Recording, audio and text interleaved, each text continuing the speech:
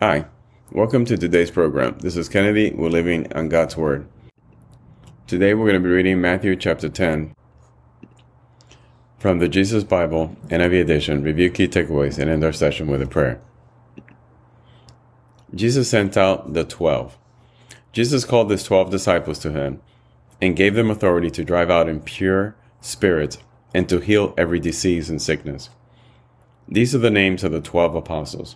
First, Simon, who is called Peter, and his brother Andrew, James, son of Zebedee, and his brother John, Philip and Bartholomew, Thomas and Matthew, the tax collector, James, son of Alphaeus and Thaddeus, Simon the Zealot, and Judas Iscariot, who betrayed him. These 12 Jesus sent out with the following instructions.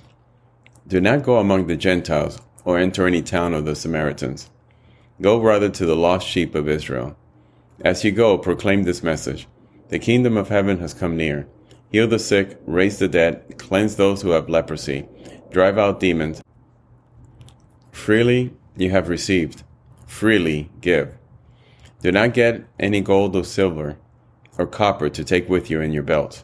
No bag for the journey or extra shirt or sandals or a staff. For the work is worth his keep.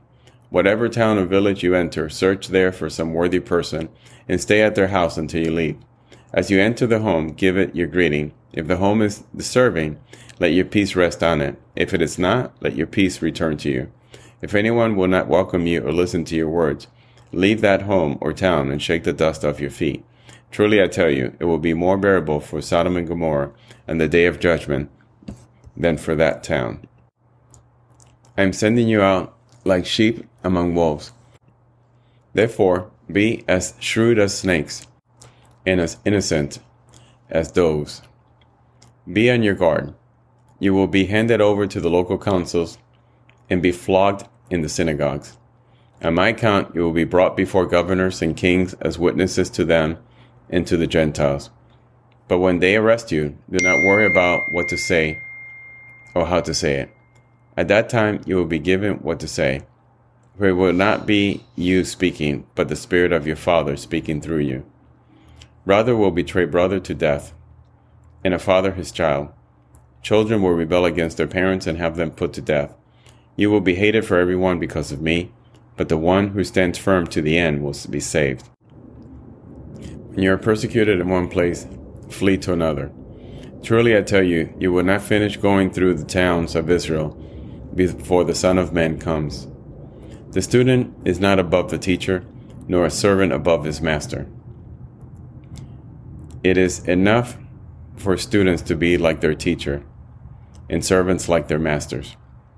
If the head of the house has been called Beelzebub, how much more the member of his household? So do not be afraid of them, for there is nothing concealed that will not be disclosed, or hidden that will not be made known. What I tell you in the dark, speak in the daylight. What is whispered in your ear, proclaim from the roofs. Do not be afraid of those who kill the body, but cannot kill the soul. Rather be afraid of the one who can destroy both soul and body in hell. Are not 2 sparrows sold for a penny? Yet not one of them will fall to the ground outside your Father's care. And even the very hairs of your head are all numbered. So don't be afraid, you're worth more than many sparrows. Whoever acknowledges me before others, I will also acknowledge before my Father in heaven. But whoever disowns me before others, I will disown before my Father in heaven.